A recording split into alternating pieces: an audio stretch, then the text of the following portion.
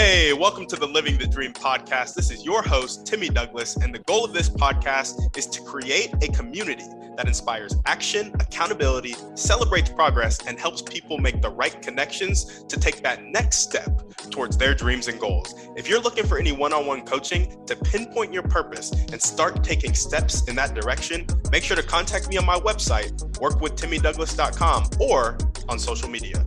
On that note, let's get into the show.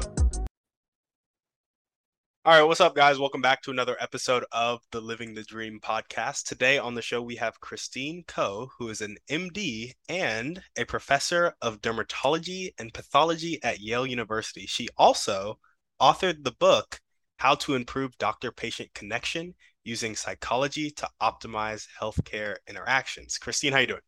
I'm good. Thanks for having me on, Timmy. Of course, thanks for coming on the show. And we'd like to jump right in. So if you could start with telling us a little bit more about yourself and what you like to do for fun, that'd be great. Okay, well, I'm a physician, as you said, but I'm also a mom. So I have two kids, one's 15 and one's 12. So I have to admit that a lot of life still is just sort of navigating the kid stuff still. But I'm pretty much a very strong introvert. So I love reading books. It's something that makes me very happy. I love it. Does the introvertness of yourself ever come out when you were like dealing with patients? Because I feel like doctors need a lot of bedside interaction, right? Yeah, it's so funny because I never really thought about, you know, my personality necessarily and how that would kind of benefit or, not benefit. I'm sorry, let me turn that off. What I really eventually did in my life. And I just always wanted to be a doctor from when I was young.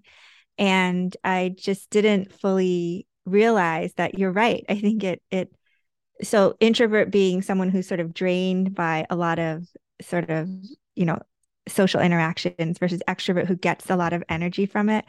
And I recently heard another really good definition where it's like an introvert wakes up with like 5 gold coins and you spend a gold coin every time you kind of talk to someone, interact. So by the end of the day, you're zero or you're bankrupt versus an extrovert like gains a gold coin every time they have like this positive, interaction. So I definitely feel that way. I feel depleted after clinic. And I mean, it's not necessarily bad. That doesn't mean that I didn't enjoy it, but I feel depleted. And one time early on, we did this Myers-Briggs at a medical conference where it was sort of like about, being a leader and just discovering your strengths and weaknesses. And so a lot of us did a Myers-Briggs. And so after doing it, they kind of had a bunch of us. There's probably 100 of us in the room. They're like, okay, like raise your hand. Were you an introvert, an extrovert? And for extrovert, the vast majority, almost everyone in the room raised their hand. And it was kind of a big revelation to me, like, oh, exactly what you just said, that yeah, it probably helps to be an extrovert if you're going to be facing patients, all day long, day after day. Yeah, for sure. No, I completely get that. I'm an introvert myself, and I've Cool. realized that like even in like sales and business, you have to talk to people a lot, and there'll be like some networking stuff you have to go through to, or talking to investors for the real estate side of things. And I love talking to people. I love having conversations with people, but it also just exhausts me. Like I'm like, I got a good 30 minutes to an hour with you, and then after that, I'm just gonna need a breather. Just give me a second. Yep. So Yep. I yeah, get it. Yep. Yeah.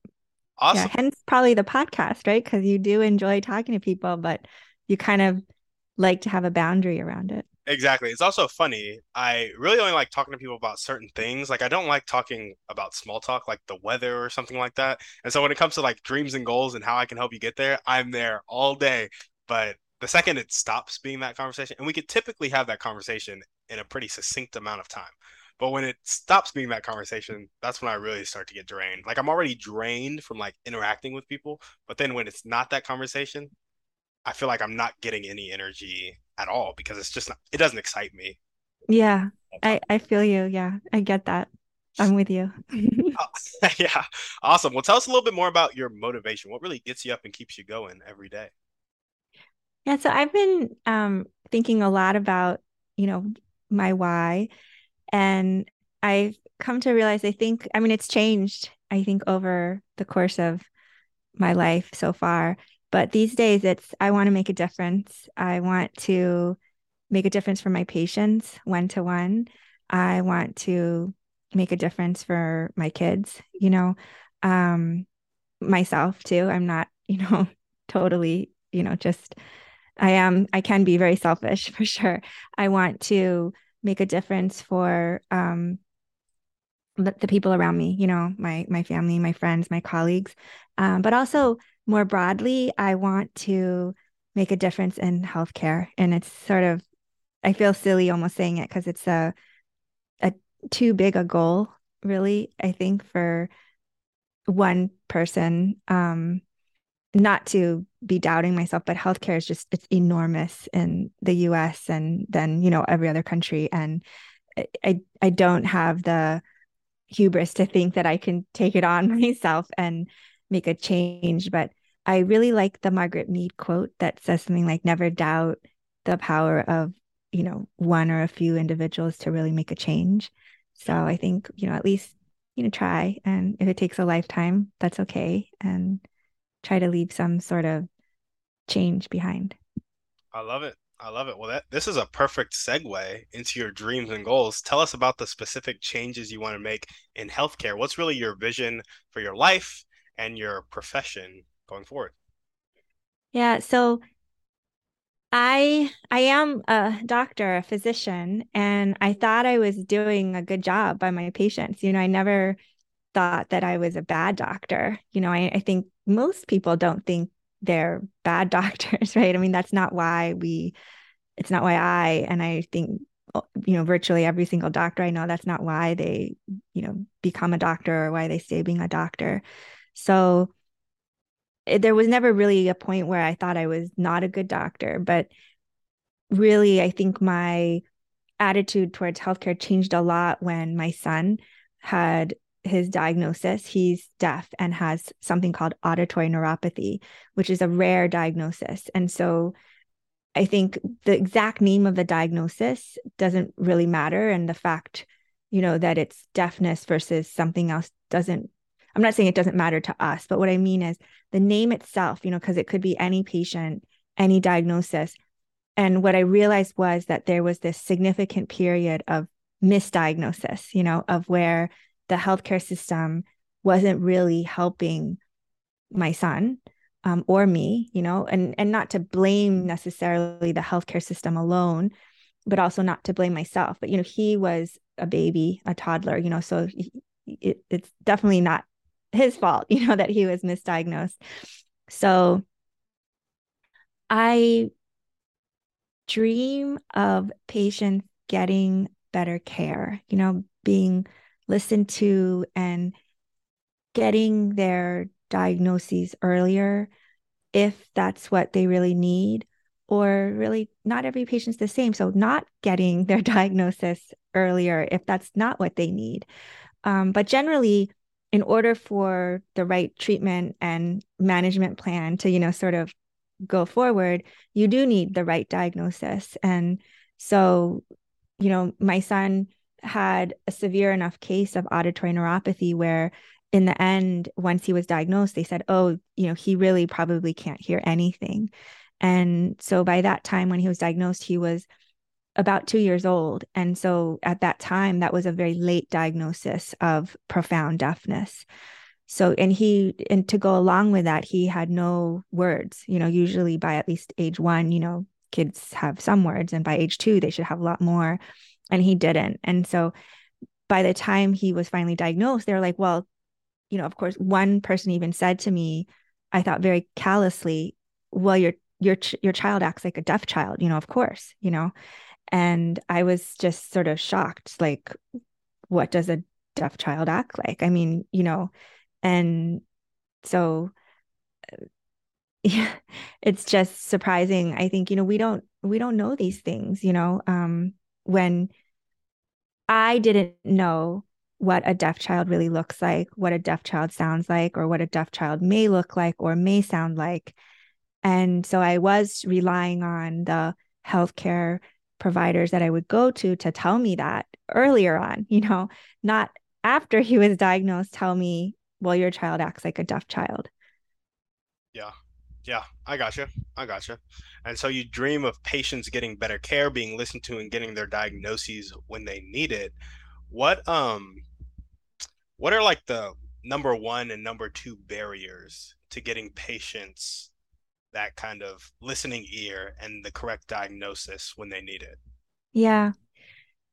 So, I mean, I could name tons of barriers, but I think in a way, the reason I think that individually we can make a difference, even as a patient or a patient advocate, you don't have to be a doctor, a physician, or other healthcare provider, from. So I think both sides, when you're one to one, or sometimes there's more people in the room, but to really see each other and to really hear each other and to think about, what feelings are going on, um, because for me on the doctor side, sometimes I realize now that I've thought about it more, I'm thinking about it more, this patient seems really scared, or, oh, this patient seems angry, but why would they be angry with me? So maybe it's coming across as anger, but they're again, maybe they're really scared, or maybe they are angry at the system because, of XYZ, and and maybe rightfully so, but still that anger, especially if I take it personally, or even if I don't take it personally, but kind of don't try harder to really get at, you know, sort of the root cause, medically speaking, of what's going on with them, then I'll also fail that patient. And just sort of, again, it's cyclical then, that anger that the patient might be feeling. So I realized through my son's experience and my taking him to different visits over time that there's just one big barrier is there's just not enough time. There's not enough time to spend with one patient. So we really have to maximize that time. Like in dermatology, off some dermatologists only have like 5 minutes with a patient. Right now I have 20 minutes. I'm lucky. That's like, a long time. Yeah. It's not really, right? 20 minutes even isn't very long. But if you Gosh. compare it to 5, right? It's like a million percent more, relatively. So I've learned that I used to hate it when patients would come in with like a list. Now I'm like, oh, great, you have a list. Let me see it. And, really set the agenda, make sure that the patient really is talking about what, they really want to talk about. And that's much easier said than done. I think having been on the other side when I am stressed or I am worried, it's not easy to come tell a complete stranger, if it's your first time seeing that healthcare provider, this is what I'm afraid of. This is what we've been through. It's hard.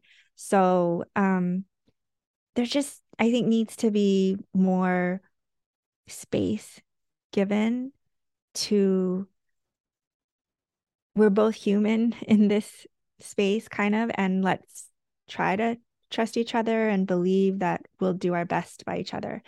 And when I say a patient or patient advocate, like me as a mother, since my child was, a baby and toddler, what I mean by best is just, do really try to be honest in that time, right? So patient or patient advocate say, this is really what I'm here for, right?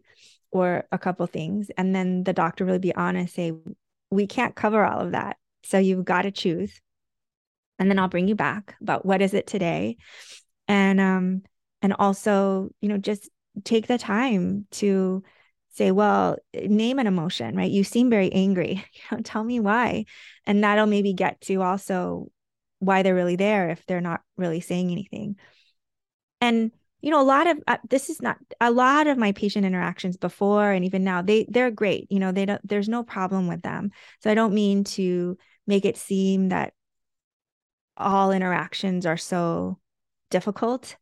But I think the more serious potentially a diagnosis is, there are a lot of emotions for sure on the patient side versus on the doctor side. They're often so used to that diagnosis that to them it's every day, you know. And so in that sense, I think the benefit of that, not that the doctor is callous, but the benefit of that is that they can say, okay, I'm used to this. I've seen now, you know, 1,000 plus of this type of cancer. I can tell you what the future might hold, because I think that's really where the fear and uncertainty comes in. And if it's really like, okay, you maybe only have 6 months to live, if it's something like that serious, that's never, no one's ever going to be happy to hear that, right? But I think to be able to hear that in a safe space is better, right, than not knowing that.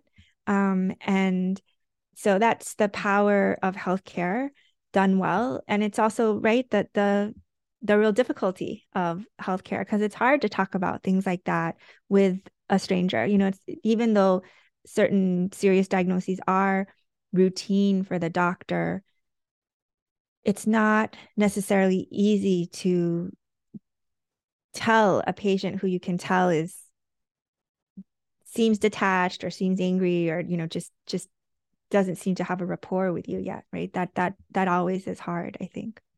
Yeah. Yeah, no, absolutely.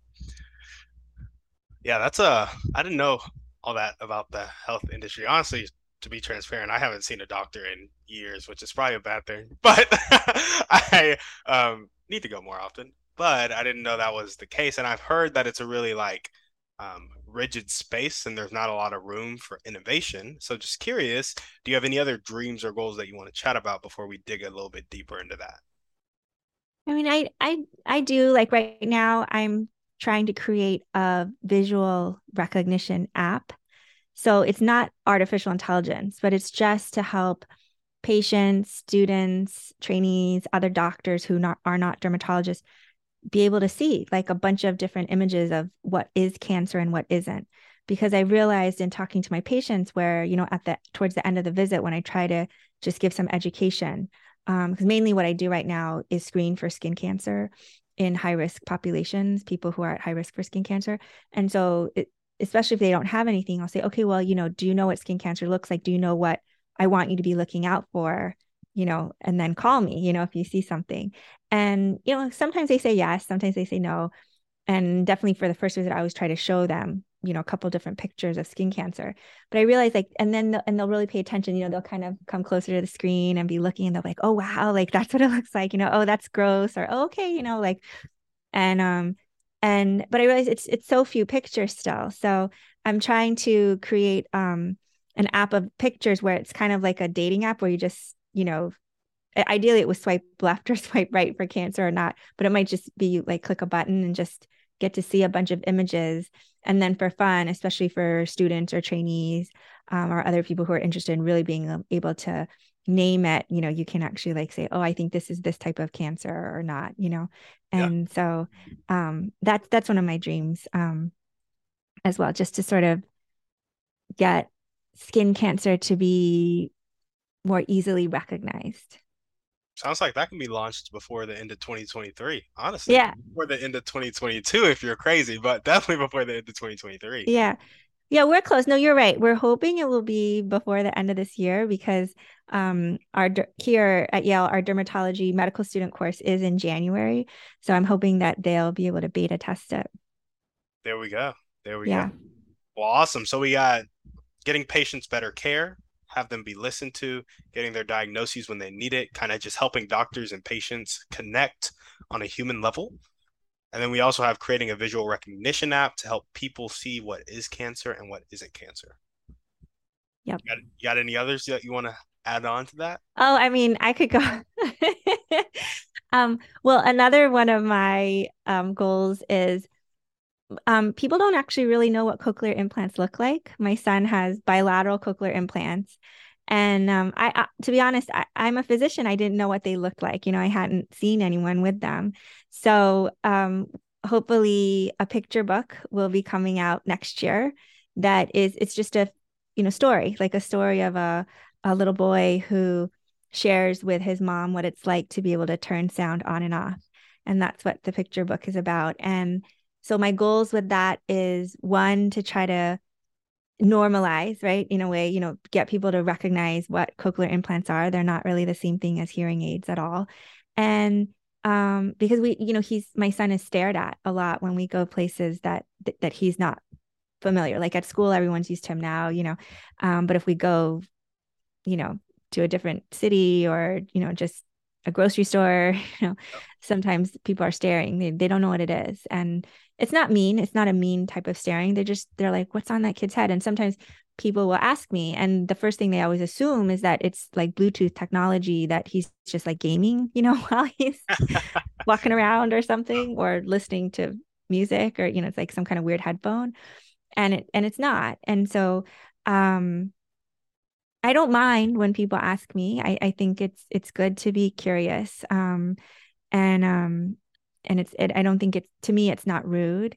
But I think it would be nice for him and for other users of cochlear implants, especially if they're kids and they don't feel comfortable for people to ask them, then it's nice if people just would recognize them. So that's the purpose of the picture book.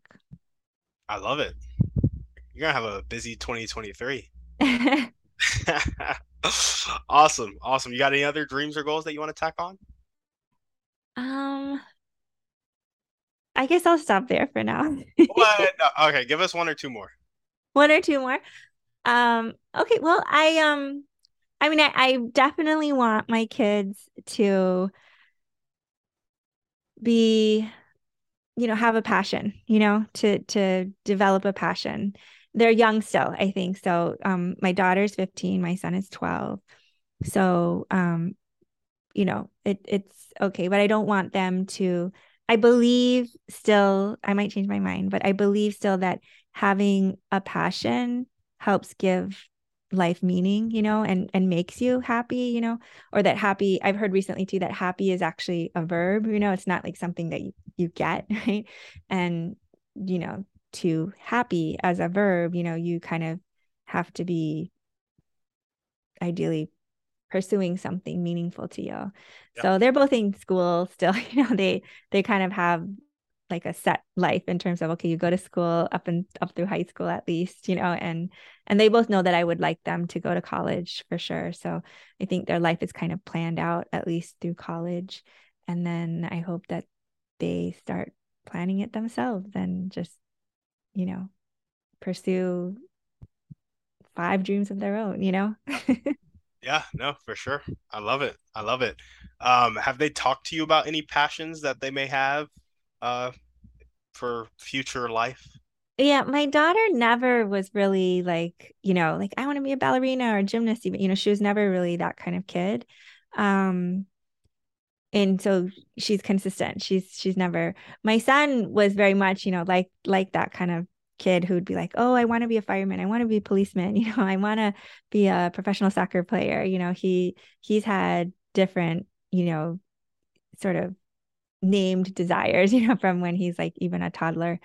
Um, Now I think he's more unsure, as a 12-year-old. And so I just would hope that they have enough experiences through school and through reading books and, you know, watching movies, TV, to just get a broader idea of the world than I had, and know that, like lots of different paths are open. Yeah, for sure. I love it. Well, what are the top one to two skills that you need to develop as a person right now to make these dreams come to fruition, whether it be the picture book, the visual recognition app, or preferably getting patients to better care by helping doctors and patients connect on that human level? What skills do you need to make those dreams come true? Well, I think that one skill that has really been helping me is emotional intelligence. Um, to just really be aware of my long-term goal in a given situation as well as a short-term goal. Like one short-term goal would be just to control myself, right? And not just fly off the handle or, something like that. So I think that's been really helpful to be self-aware, and because I think I believe, or not believe, but I've come to realize more and more that I can really only control myself. And even then, sometimes I can't control myself, but I really can't control someone else. I can't really control someone else's behavior, even if they're very close to me, right? And especially if they're very close to me, maybe I really should not be trying to control them. But I can set my boundaries and control my responses so that they're, as optimal as they can be. And of course, I'm going to fail because I'm human. I'm only human and I'm not perfect by any means. But I think really to be conscious of my own self, how much energy I have, um, what outcome I want from a certain situation has been important and helpful to me. Gotcha. Gotcha. So emotional intelligence is the skill. That is a good skill. I Yeah. think I read somewhere, maybe it was in Emotional Intelligence 2.0, of like top executives, like people who like get up the ranks, need that emotional intelligence to lead. Because if Yeah. you don't have that emotional intelligence, it's hard to understand people. And if you can't understand people, it's going to be hard to lead them. So, for Yeah. No, exactly. I mean, I'm really interested in emotional intelligence. There's lots of books. I've read that one as well. I agree. It's a good one. I think because the way that I grew up, we never really talked about emotions at all. And in medicine, we really don't talk about emotions at all, or at least traditionally, I was never taught to. It's like Dr. Osler, famous, very well respected medicine doctor, even said, "Oh, doctor, you should be leaving emotions out of it." Um, but I'm realizing more and more emotions are part of what actually really makes life worth living.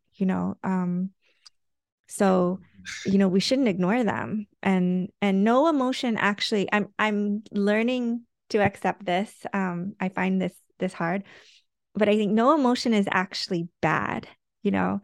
So if I reframe it that, okay, I'm angry right now. Like I used to think anger was really bad. Lately I've been thinking more about shame, feeling embarrassed or shy or ashamed. Because I didn't even realize that shyness, embarrassment are in the same family as shame. Um, but having realized that, I was like, oh yeah, like I've been shy my whole life. And the way that it was recently explained to me by another physician named Will Bynum, who researches shame and medical learners. He's at Duke University.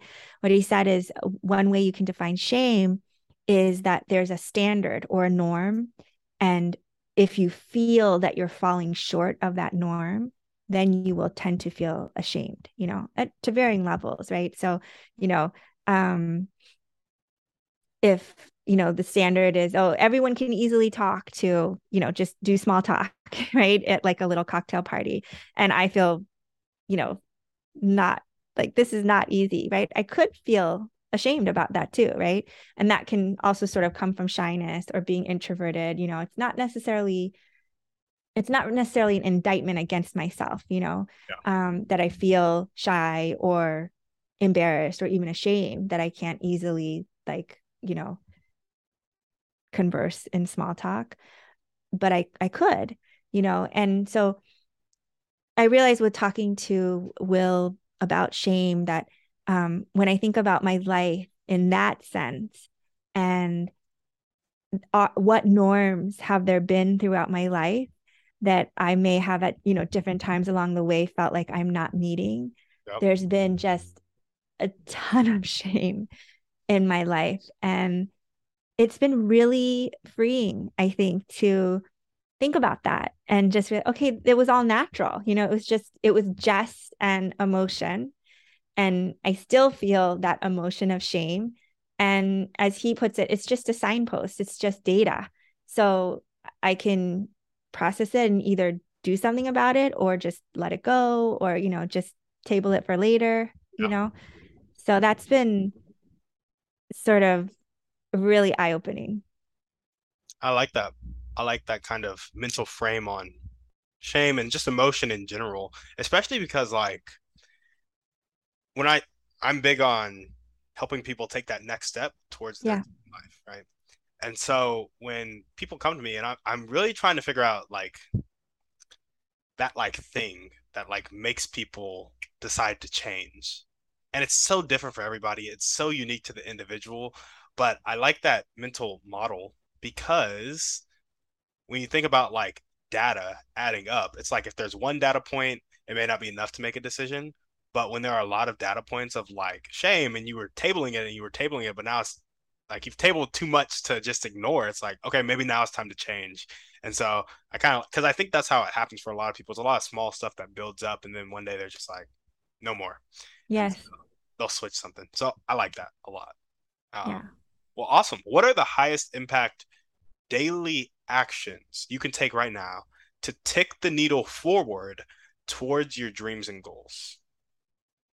Yeah, daily actions. I think one big thing is just trying to be more self-aware, trying to take a little bit more time for myself in any given moment or, an hour or, whole day, just to make sure that I have spent time on myself, whether just mentally or, as your question sort of more broadly implies, spending time towards the goals that I'm working for. So I think that it sounds simple, it sounds kind of Mickey Mouse, but I think it's hard for me to do. I don't think I'm alone in that. It's hard to make time for yourself. I think especially when maybe like I have a job and I'm a mom as well, so there's work stuff I have to do, there's home stuff I have to do. And all of those things are not necessarily um taking me closer to, every single one of those goals that like the ones we talked about a little earlier.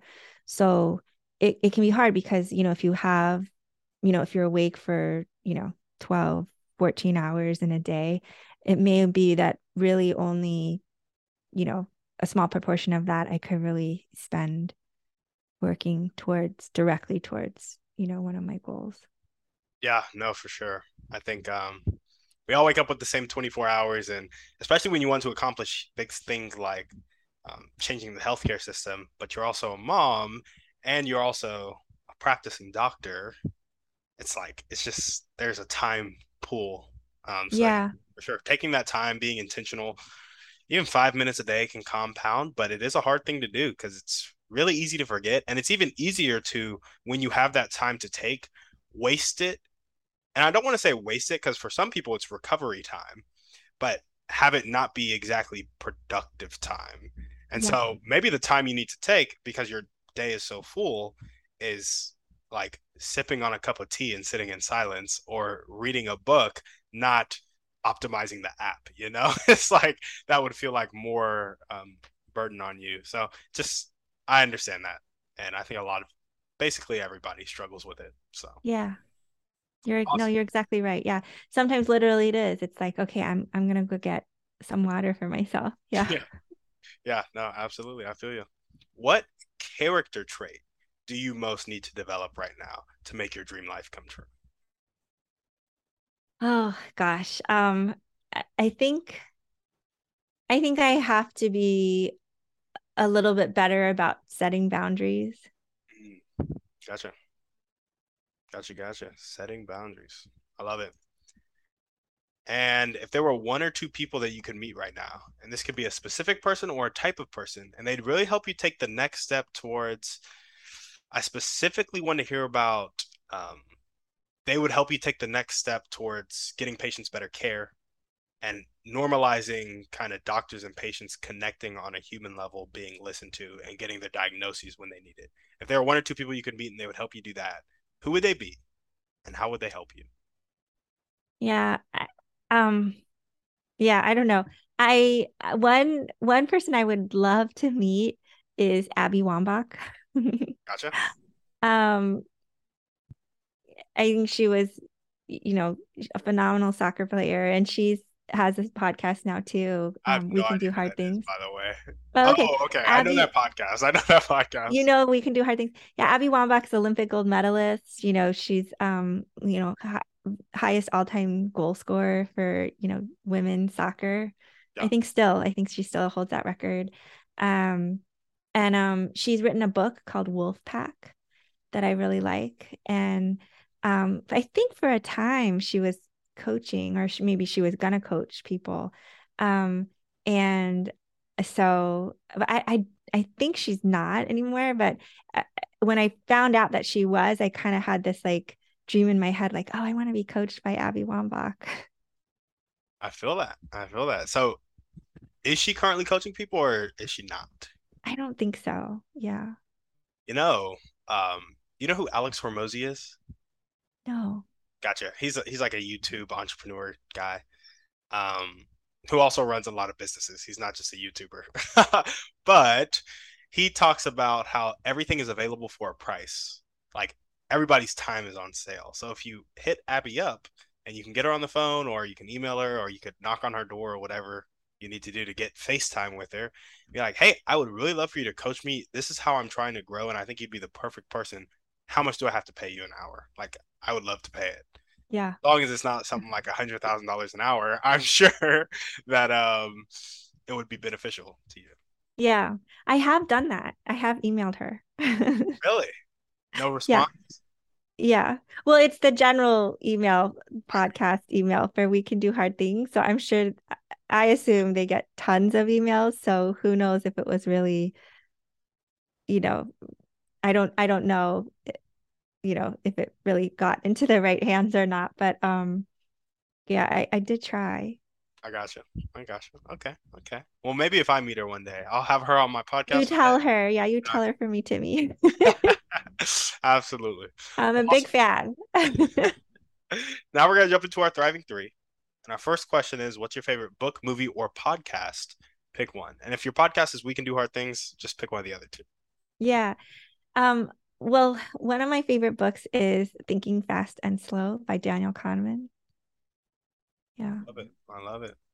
I love lots of books. So I also like The Undoing Project, which is about Daniel Kahneman and Amos Tversky. That's by Michael Lewis. And I also really like Viktor Frankl's Man's Search for Meaning. Yep. Yep. I've read Man's Search for Me. I haven't read the other two. Thinking Fast and Slow has been on my reading list, but it's like 21 hours in the Audible version. And I'm just like Try The Undoing Project. It's I mean, one's written by Daniel Kahneman and one's about him, but Michael Lewis, have you read Moneyball? Have you read any of Michael Lewis's I have books? not read any of Michael Lewis's books. Okay. He's The Undoing Project is written like a story. It's nonfiction, but it's really to me it was like it it was written like a story. Yeah, Obviously written very, very well. So it was it's really a story of friendship to me. And yet you still get a lot of the concepts that are in Thinking Fast and Slow, because it's about their work. And so it's a great book. there we go. Sounds good. Well, what is one way you like to take care of yourself? Kind of like you said, I just try to take a little bit of time here and there. That actually I found is really renewing. I do try to sleep. That's important too. Sometimes I am a little bit of an insomniac. I'll wake up too early. Um, but I nowadays one way to take care of myself is not to just be so frustrated about waking up early. I'll just try to um, you know, make some, heat up some water. I don't really drink coffee or tea, so just, have something warm to drink. And lots of times I'll be able to watch the sunrise then. And so I'm just trying to, you know, turn it into something positive, like, okay, I woke up early, but look, I can watch the sunrise and have this, you know, cup of hot water, like just in peace. Yeah, I love it. And what is one action step you can take right now or continue to take if you're already doing it to get coached by Abby Wambach? I guess I could keep emailing. You could keep emailing. Here's another idea. It's in a book called Giftology. So read Giftology, but I'll tell you the idea anyway. He says, figure out what is really close to Abby's heart and get her a gift that speaks to that portion of her heart, and you will almost definitely get FaceTime with her. because you will make her feel known, make her feel understood, make her feel heard, and that's all any human wants, right? So if you could do that for her or somebody she really loves, like a child she has or her spouse, maybe not her spouse because that could get a little weird if she has a spouse. Um, but yeah, it would just be really meaningful, and Yeah. it might be a way to Okay. get some FaceTime with her That's a good idea. I'll ponder that. for sure. All right, we got our final series of questions now. What is one limiting belief? Oh, I got to give the disclaimer. You don't have to answer these because I didn't send these beforehand, so they get a little personal. If you don't want to answer, just be like, I want to pass, and then you can go ahead and pass.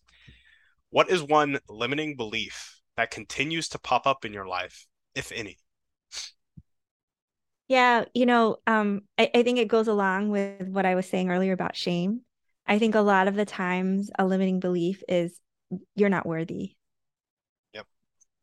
Yeah, that'll go through my head. And maybe it's a variation. Sometimes it's like you're not worthy is kind of like really strong. It's sort of like a severe form. But sometimes, oh yeah, you're not good enough for this, or why would you think you'd be able to do that? Or of course, just like if I fail at something, of course, So just those kinds of thoughts, ranging from, kind of more minor, like, oh, of course, you feel it to all the way like you're not worthy enough to do this. Yeah. Yeah, that kind of thought. And where does that come from? I think it's a really deep, early, um, like bias, I guess, like a implicit bias almost. It's sort of ingrained in me, unfortunately. I think it partially comes from the fact that I'm female. Because I'm Korean, I'm Korean American, but in Korean culture, traditionally, males, sons are much, much more valued. In my family, it's just me and I have a sister. So even from when we're younger, I remember that. I mean, my dad, it's not like he didn't value us, but it was kind of like, oh, we only have two daughters in this family. Yeah. And it's like only, right? It's like, so that kind of thing where the bias is so ingrained even in the culture that it's there, right? So I'm not saying it's like my parents' fault or anything, but it's there. So I think being female and then, being Asian in the US, you're you're a minority, right? And I think now there's labels, there's ways to talk about it, like microaggressions, being one label. And I think I experienced microaggressions when I was younger and didn't, have the words to be able to know what they were, but to be made fun of and, to not look like everyone else. And not that this is necessarily a microaggression, but to never see anyone on TV or in books, and I always have loved books, that was really like me. I think I never really realized the impact that just has on you sort of day after day, week after week, year after year. And it was really only once my son was in first grade and his teacher was very much into displaying books and in the units that the material they covered to really try to showcase more than just one you know type of person. Yeah. And so when I would go in to drop him off, I would just see all these books, like I Am Muslim, would be one book, or another book with an Asian character on the front of it, another one with you know, just a whole variety. And it wasn't really until that moment, right, when I'm fully an adult, I've been living many, many years, and I just realized, wow, like it was just really different. Now a lot of libraries, do that too, right? But when I was growing up, it was just I mean, I loved certain books, but it was no one like me. It's like blonde, beautiful girls. I mean, I loved Barbie, so it was fine with me. But Barbie definitely didn't look like me. I didn't look like Barbie. And now they have, for years now, they've had Barbies that are, you know, not just traditional blonde Barbie. Yeah. I love traditional blonde Barbie, but that's also it's like ingrained in me. Yeah. So I think, but I didn't realize, it's not like I fully realized that I had this kind of um, inner talk. And that's just been something more recently that I've come to realize. Gotcha. Thanks for sharing that. I appreciate that. What actions do you have, whether it be on a daily, weekly, monthly, annual basis, that stem from this limiting belief and reinforce it? So you have the thought, I'm not worthy. You have the shame, you feel it, and then you have actions because of it. And these actions kind of reinforce those thoughts and beliefs. Um, Putting myself last Okay. stems from that. Yeah. And I think having, read books and articles and listening to podcasts, I'm realizing more and more I'm not alone, right? That's also, I think, something that is more typical of women, especially that, and mothers, right? Not that men don't do it or that dads don't do it or, you know, um, um, non-binary individuals. Um, but I think that the culture that I grew up in was definitely a patriarchal culture. And the whole model that I saw day in and day out was my mom, was a stay-at-home mom, work within the house mom, and my dad worked outside the home. And it's true, she ran the household. Like that is one thing that my dad denies that they're in a patriarchal model. He's sort of like, no, like she has her job and I had mine, So in that sense, he says he's very liberated, but like, her job though is, to serve him. Yeah. No, for And and now, he's retired, but she's still like, he's like, I'm thirsty. And, she goes and gets water or whatever and brings it to him, and he doesn't do the same for her, right? I mean, she doesn't ask, I guess, right? So there it is again, right? She doesn't ask. So I've never seen my mom just sit at the table and like, I'm thirsty, and expect water to appear in front of her, right? So and I do want to, I guess I feel a little bit badly. I don't mean to be calling my dad out or a whole culture or anything, or criticizing my parents. So sorry, sorry, mom and dad. Like, not that I don't think they would listen to this, but um, but it's just that's the culture that they grew up in, really. Like if I talk to other Korean American friends, that's their parents too. So it's normal. Um, but I guess like for me, since I grew up that way, um, I do think that's normal. And so again, that shame part, right? So that's the norm, that's the standard. So then if I don't get up and give my husband water, I'm falling short. yeah, I got you. I got you. Well, awesome. Thanks for sharing that. It's a hard, this question's always hard for the actions that reinforce it because it's like getting up and getting your husband water can also be a very sweet thing, but it's Yes, like it's your intent and the place that it's coming from. And when it comes from a place of shame, I mean, I hope your husband would want you to not do something like that because doesn't want you to live in shame. But that same action could be coming from a place of love after you've like grown past it. And then it's a good thing. And so it's just, there's always a toss up with this, like the intent behind things and really understanding yourself, which is interesting. totally. No, you're totally right. Because like, I mean, it's sort of also like, when you're first dating someone, right? No matter what culture or background or bias you have, right? You're much more willing to do certain things for that person at first, right? And, or even that, like, oh, I love this about you. And then 6 months pass and you're like, I hate this about you, right? Yeah. So, I mean, it's that type of thing where, yeah, I think if it doesn't bother me, or I'm like, oh yeah, I'm totally willing in this moment to like go get you water, so that's why also I don't mean to criticize my own parents. I don't, you never really know someone else's intent.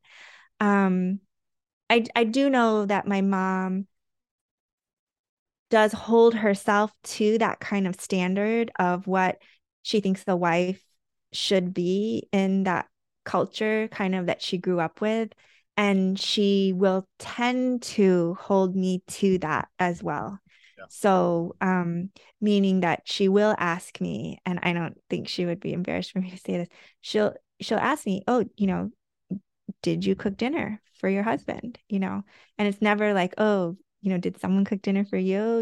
It's and not that she's like trying to like give me extra things to do, but that's her way of showing love, right, to her husband. And so I think it's her way of saying, "Are you showing love to those around you?" But sometimes when I'm tired, I'm like, "No, I don't want to make dinner today. Yeah. I want dinner to fall down from heaven and just Be on appear." the table. Yeah. No, for sure. I think those especially the culture clash, I feel like with like even like our parents and then us right now, I feel like there's been a lot of social change in the past like 20 years. Like a lot of A social lot. change. And Absolutely. yeah. And I think that clash, like I even see it with my fiance and her mom. Like her mom will call her in the evenings, which is sweet because I don't even talk to my parents really.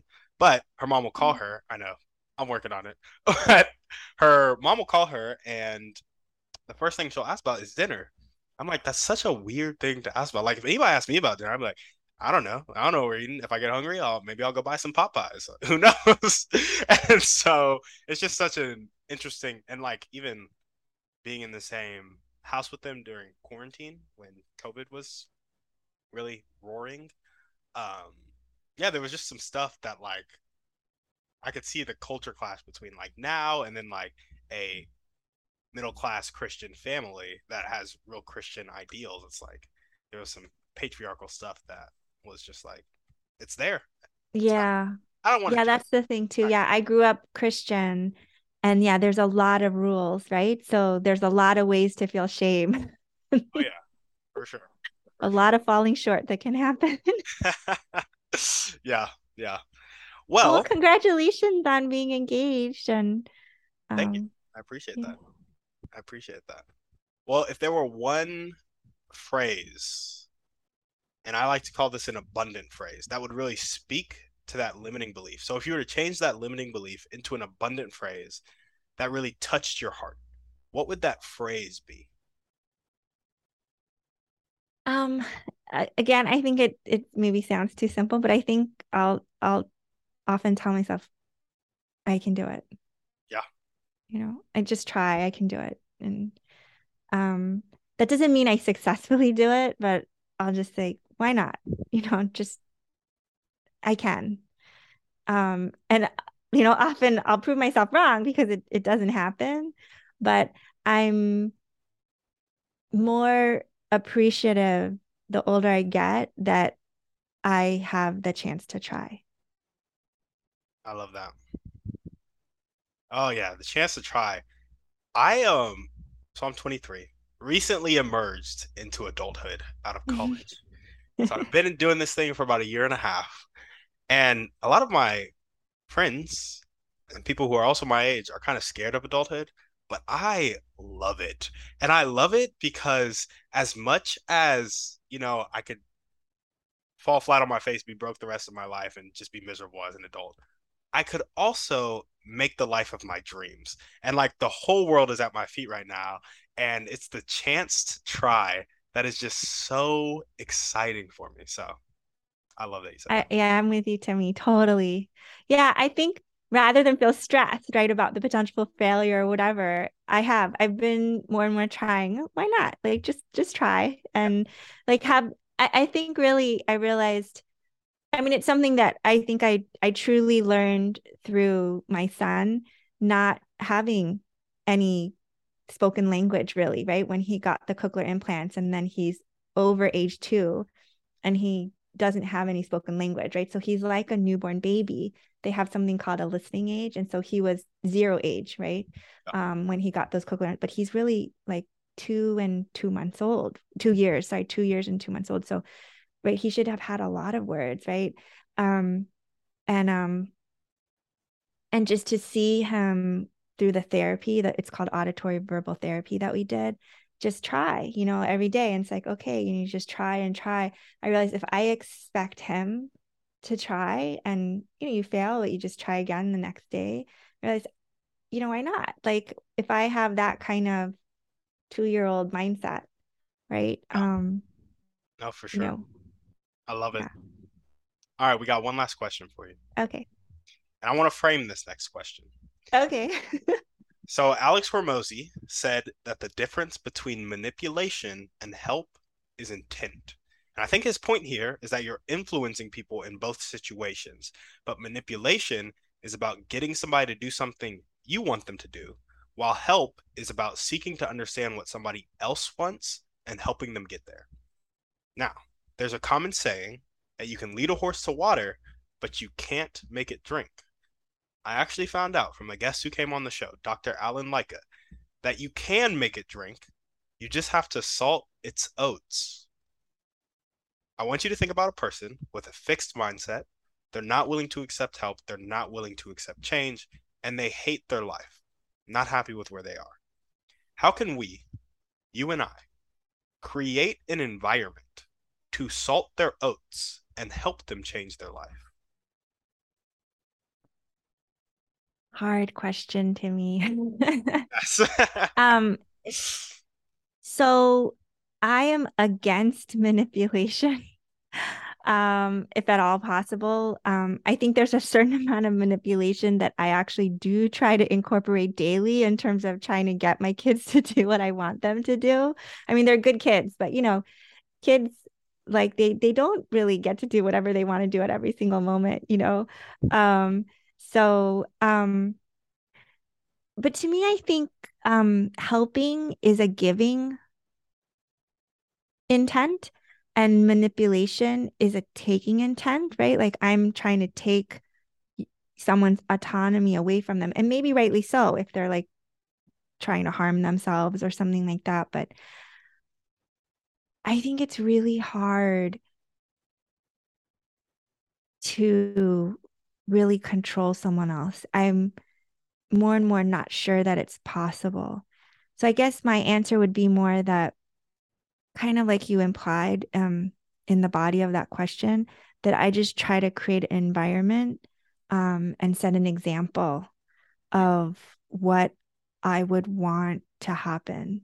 So hopefully, meaning hopefully by my setting my own good and correct, hopefully boundaries, and maybe even outright saying, I'm going to do this. These are my boundaries. And then, you can do whatever. And that hopefully my boundaries for myself will help, not control or manipulate, will help the other person also then to go in the direction that maybe is needed. Yeah, yeah, no, I love that. I think there are like a couple of answers here, and it's like that's definitely one of them. You got to set an example. Another one could be like seek to understand that person and make them feel safe, which is like part of setting an example. So it doesn't really get outside of those two or three things. I think there might be a third one that you might be able to argue for, but I agree. Setting an example is like, have you ever read that poem by Marianne Williamson, Our Deepest Fear? Our deepest fear is Oh, not that we are inadequate, is that we are powerful beyond measure. And it goes on to say, as we let our own light shine, we give others permission to do the same, which is setting an example. So I agree. I think that's true. Yeah. Yeah. And I think the hard thing about it is that I don't and can't always set the best example. Um, and I don't and can't always create the safest or best environment, right? Even for my kids. Yeah, So especially I think we've seen that during COVID, right? You don't have control. And so some parents chose, okay, you get homeschooled, right? In an attempt, right, to keep them as safe as possible. But then that's maybe not the best thing for them socially either, right? And so, what's more important, the physical, the social, right? Social well-being, physical well-being, right? There are no easy answers to these things, I think. So for sure. For sure. Well, awesome, Christine. You have to talk about your book before you go, actually. I don't think we've talked about the whole show. Oh, right. Tell us about your book. Yeah. My book is called, as you mentioned in the beginning, How to Improve Doctor-Patient Connection Using Psychology to Optimize Healthcare Interactions. It's a long, bulky title, and so it sounds, people have given me feedback that it just sounds like out of reach. But I do think that it's readable. I think it's enjoyable. Obviously, I'm biased, but it's not just for doctors. I would just say please do consider reading it if you are, you know, if you need healthcare. Timmy shared he hasn't gone to the doc. That's okay, right? Because I do think that, you're 23, you're young, you look healthy, you look like strong, hopefully you probably shouldn't really need to go to the doctor. I will admit that I didn't go to the doctor myself either for several years. And that's not good because I'm not 23 and I do have things that I need taken care of. Um, but yeah, I think if for anyone, I really wrote the book because through the healthcare interactions that we had as I was a mom, patient advocate for my son, I realized that I could control, right? Help the situation, the interaction, not manipulate it, but I could set certain boundaries. I could have set a certain agenda and really help whoever we were talking to, whoever we were seeing that day, to really sort of see us and hear us, right? Versus like, I mean, as an extreme, if I just sit there like a lump and just glare at them and they ask me questions and I just even refuse to answer, right? That's really hard then, right? For them to know what we need. Um, and I think the hard thing is sometimes I didn't know, right? Or I'm so overwhelmed by certain emotions that it's hard for me to sort of really get ahead. Or, if I haven't done research or haven't had time to, I may not really know the question that I need to ask, right? So I think just really to give each other, whether it's a doctor patient interaction or whether it's, fiance to fiance, I think they're just to give each other space and grace. I think that's important. And that the book it focuses on doctor patient, but that's what it's about. And I think having written it has helped me. So in a way, even though I would love it if more people would buy it and read it, not because it's going to be about profit, but because my heart is in that book. And so, you know, I didn't write it for no one to read it. And um, I do think it would help people, especially if you have serious, important healthcare needs. I think it will hopefully help. Yeah, yeah, absolutely. Well, awesome. You guys heard her. Go ahead and buy a copy of that book, share it with your friends. And yeah, Christine, thanks so much for coming on the show. Thank you, Timmy. Of course. And thank you guys for watching. All the ways to contact her will be down in the show notes. We will see you on the next one. And we're out. Guys, thanks for listening. Make sure to reach out to our guests and help them accomplish their dreams and goals if you resonated with them. If you're looking for any intentional masterminds or one-on-one coaching to accomplish your dreams and goals, make sure to check out the website, workwithtimmydouglas.com, and contact me either there or on social media. That's all I got. Have a blessed day.